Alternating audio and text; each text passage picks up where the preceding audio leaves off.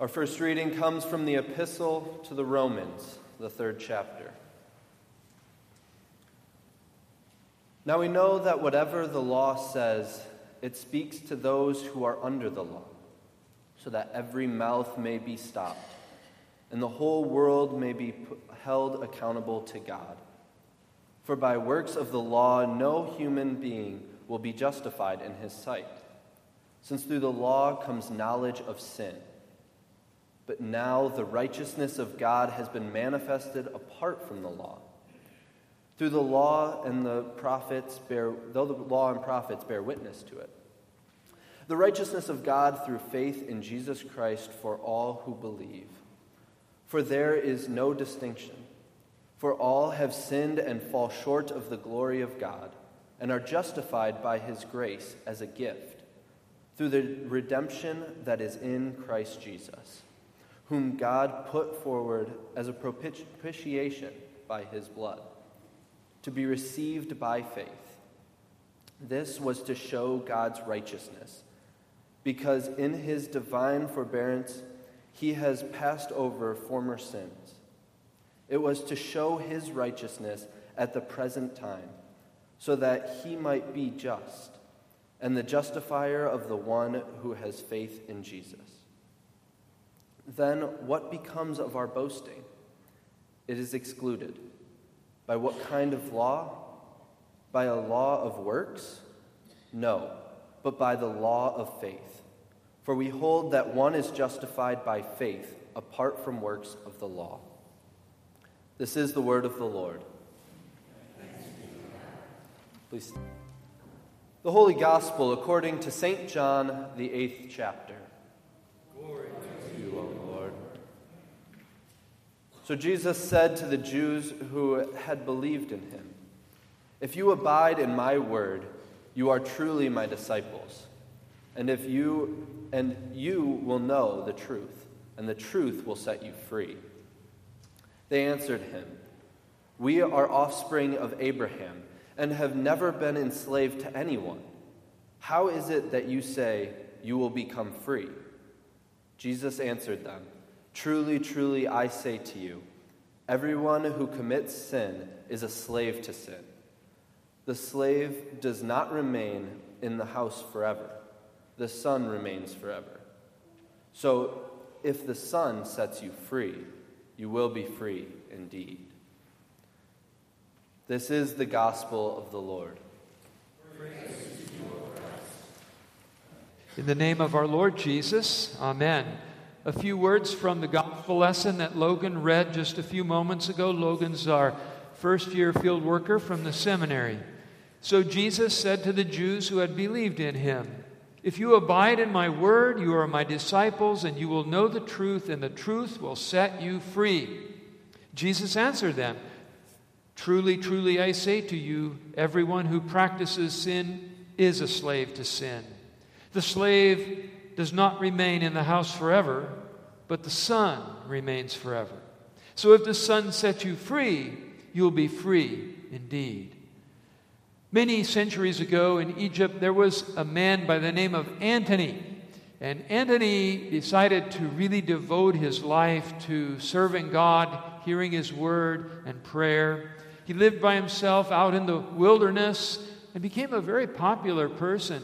Many people admired him for the way he was living his faith, and he was so admired by so many people, in fact, that one day the emperor of the Roman Empire at that time wrote a letter to him.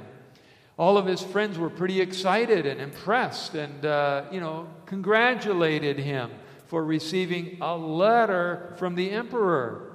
But Antony wasn't so impressed. Instead, he said, "Do not be astonished if the emperor writes to us, for he is a man. But rather wonder that God wrote the law for men and has spoken to us through his own Son." The law and the gospel. This is the message tonight that shows us these are the keys of our real freedom, the freedom that we really need, a freedom from the bondage of sin. In John chapter 1, John tells us that Jesus came to his own, but his own did not receive him. This has been the pattern we see in the Bible and throughout all the world. There's an organization called the Freedom from Religion Foundation. Their whole goal is to get rid of religion wherever they see it.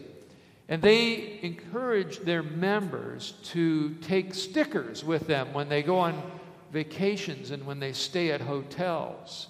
And, a lot of hotels will have a Gideon-placed Bible somewhere in the hotel room. And they directed their followers to place those stickers inside the cover or on the cover of the Bible. The sticker said, "Warning, literal belief in this book may endanger your life and health." A college professor wrote a very important article in which he said, listen closely to this, "It is morally unfair to make the assumption regarding the absolute truth of the Bible." I want you to notice that he's not just disagreeing. He's not just saying, "I don't think the Bible's the truth." He says it's morally unfair to say so, which is really proving something else, that he's trying to preach his own religion instead of anybody else's. And this is the problem with the world. This is why the world, most of it, rejected Jesus in his own time, and why there's so much rejection of Jesus today, and why we need to be concerned about that because of the effect that has on us. People stubbornly think and presume, basically, that they are a god unto themselves. And when you think that way, you don't need another god. In fact, if there is one who comes in to your life and claims to be the one true God, there's going to be a problem. For our part, because I don't think anybody in the room here tonight believes that at all, but the fact that we live in a world where so many do believe that, it has an effect on us. It rubs off on us. And I think the way it rubs off on us so much is in the way of complacency. And so we just get caught up by so many things in the world, and we don't really want to come to church every Sunday. We don't want to pray every day. It's very easy to find ourselves living our lives day after day, doing all sorts of things, but slowly being turned away from God. I remember quite a few years ago, I had the opportunity to go on a vacation in Michigan, and the place where we stayed, they had a kayak, and it was my first time to try to go out on a kayak. And Lake Michigan that day had some pretty decent waves. And I knew, if you're going to ride or in a kayak in waves, you need to keep it facing into the waves, penetrating those waves. But for the heck of it, I just wanted to see what would happen if I turned the kayak sideways. And I was amazed, boom, how fast it capsized, and I was underwater. And then I thought I could do the kayak thing too, like spin all the way around, which I realize is a little harder than you think it is. But this is our problem as Christians. The world rejects God, and we live in that world, and we watch movies, for example, where there's no mention at all about God. That's becoming more and more prominent. And we have friends, like, clueless about God. And then we also have a world that often doesn't want us to talk about God. I'll get to more on that later. But that just tends to turn our kayak, kind of turn it away from God, and we're not pointed into those waves anymore. And if that keeps happening, eventually our boat is going to be capsized. And so this is why we need to realize what God has given to us in the law and the gospel, and in Christ, in the forgiveness of our sins. This is our freedom from the slavery of sin. As we just sang in that beautiful hymn, "Fast bound in Satan's chains I lie." That is the way all of us are in the world before we come to Christ. Luther, you see, in his day had been taught the law. And the law comes in many varieties. ways. It's not just something we read about in the Bible, but it's something that is embedded in everyone's hearts. And so the law has basically this principle of quid pro quo. Do this for that. Other religions may call it karma. You know, you do good things come back to you. You do bad things come back to you that way. It's also what Moses taught in Deuteronomy chapter 28 when he warned Israel that disobedience to God's law results in curses, obedience to God's law results in blessings. This is what Luther was taught and what was stressed to him. What he wasn't taught was the gospel, that in addition to the law, there's this other principle. And that's the principle of forgiveness. And while we strive to keep the law, and while, yes, we are always experiencing both the blessings and the curses of the law, those things don't save us. Only the gospel, the work of Christ, His keeping of the law on our behalf, only that gives us forgiveness. Only that will save us. You see, we are, without Christ, indeed slaves to sin, as Jesus warned in John chapter 8. Think about it this way, a prison. And this prison has a warden, it has guards, and it has prisoners. And all of these guys are in cahoots with one another, and they all believe in this principle of the law, and they don't want anybody to know about forgiveness or freedom or the way to get out of that prison. And so God sends His Son, Jesus, into the prison. He's not committed any crime. And He is not under any curse in that sense at all. He shouldn't even be in that prison, but He is there.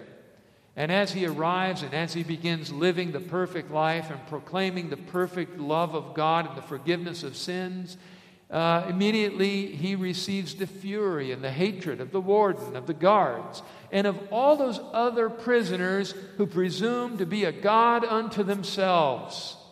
And for them, it's an offense to be told they need to repent of their sins. That leads to His crucifixion. But they did not know either the power or indeed the love of God, and how Jesus did that all for us, so that our sins could be forgiven, that we, in His death and resurrection, would receive pardon or the forgiveness of our sins. As He walked out of the tomb on Easter morning, so in our baptisms, we walk out of that prison. And we have sealed upon us the name of God as the guarantee of that, in the Father and of the Son and of the Holy Spirit. In Luther's day, the freedom of forgiveness changed everything for his life. And he had before that done lots of good works, but they were always done in fear. And that's the way people still, who think they are a god unto themselves, that's what they still do. I mean, either they do them in fear, like, I got to try harder, I got to be better, or they do them in pride. And pride doesn't so much focus on doing things better. Pride always asks the question, well, what's the least I have to do? What's the least that I have to do? Neither way results in joy. Neither way results in happiness at all. Moses taught the curses and the blessings of the law indeed, but he also said there was a greater prophet coming. And that greater prophet can be none other than Jesus. And together we have those keys of the law and the gospel that unlock us from the spiritual prison that we're all in by nature.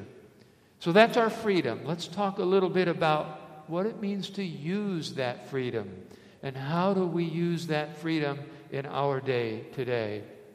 Luther, when he began to preach forgiveness, a message which was being very suppressed in the church in his day, he blew up the Roman system of penance, which was raking in a lot of money. Last summer, my family and I went on a trip to Germany, and I was driving our rental car from Berlin to Wittenberg. On the way to Wittenberg, I saw a sign of a town. I knew about this sign, Jüterbog. I didn't go to visit it this time because we didn't have time, but next time I go, I want to go back and visit that town.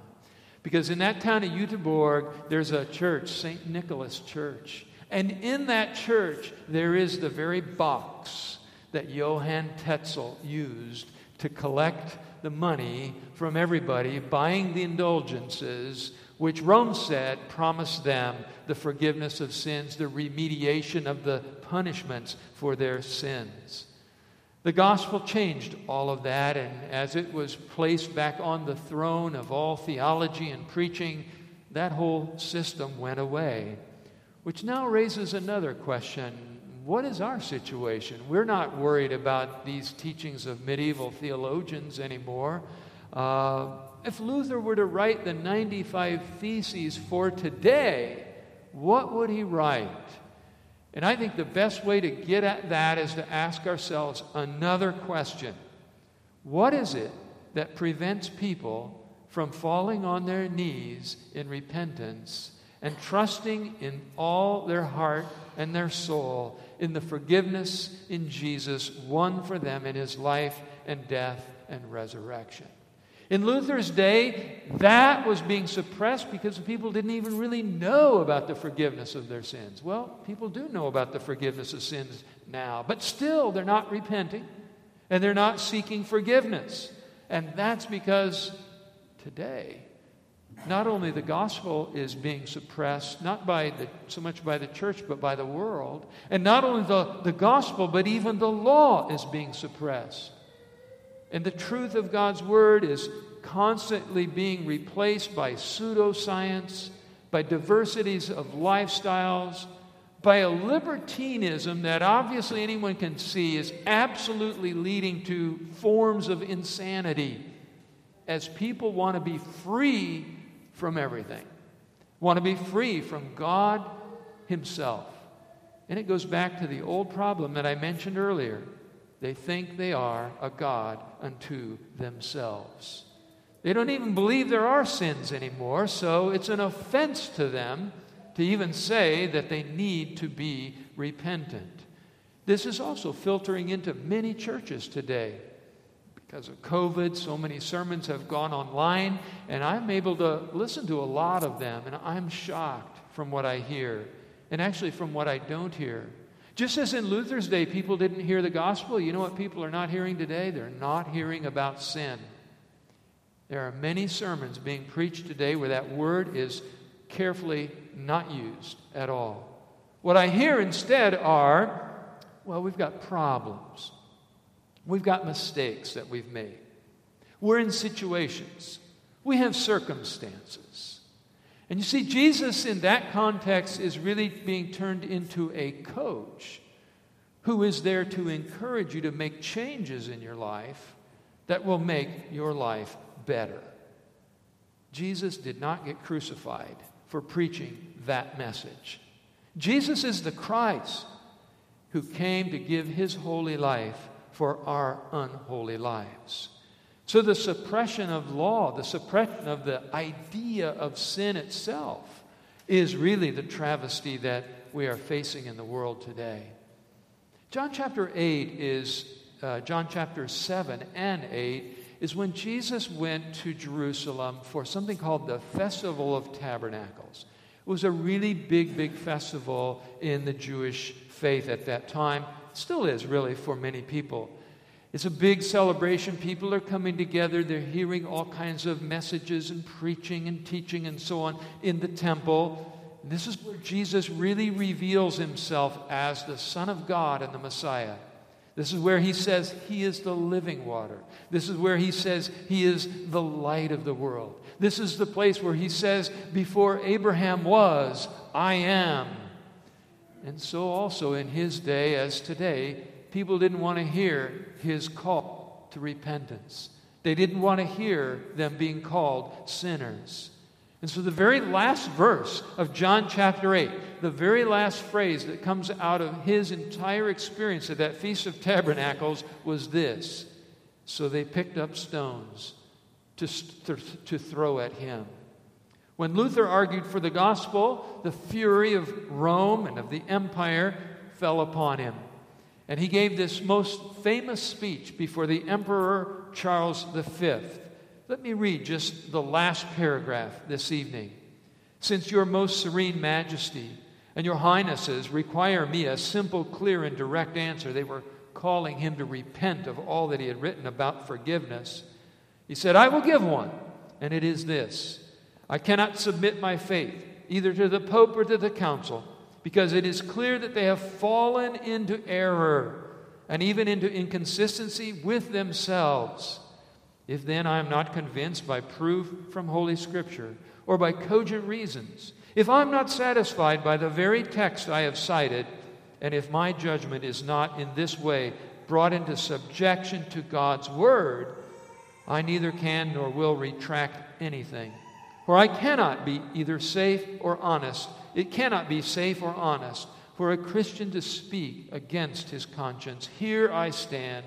I cannot do otherwise. God help me. Amen. Today we need to be able to give a similar speech. But this is a speech not to the Pope or councils. Those are not the real issue today. But this is a speech that goes out to, in fact, all of the world. A world that demands people stop preaching both the law and the gospel on the penalty of hatred, mockery, doxing, cancellation, prosecution, persecution, and eventually, I think, even death. The last paragraph of our speech might go something like this: it is not safe or honest for a Christian to speak against his own conscience and the Word of God in Christ. Here we stand. We cannot do otherwise. God help us. Amen. Please rise.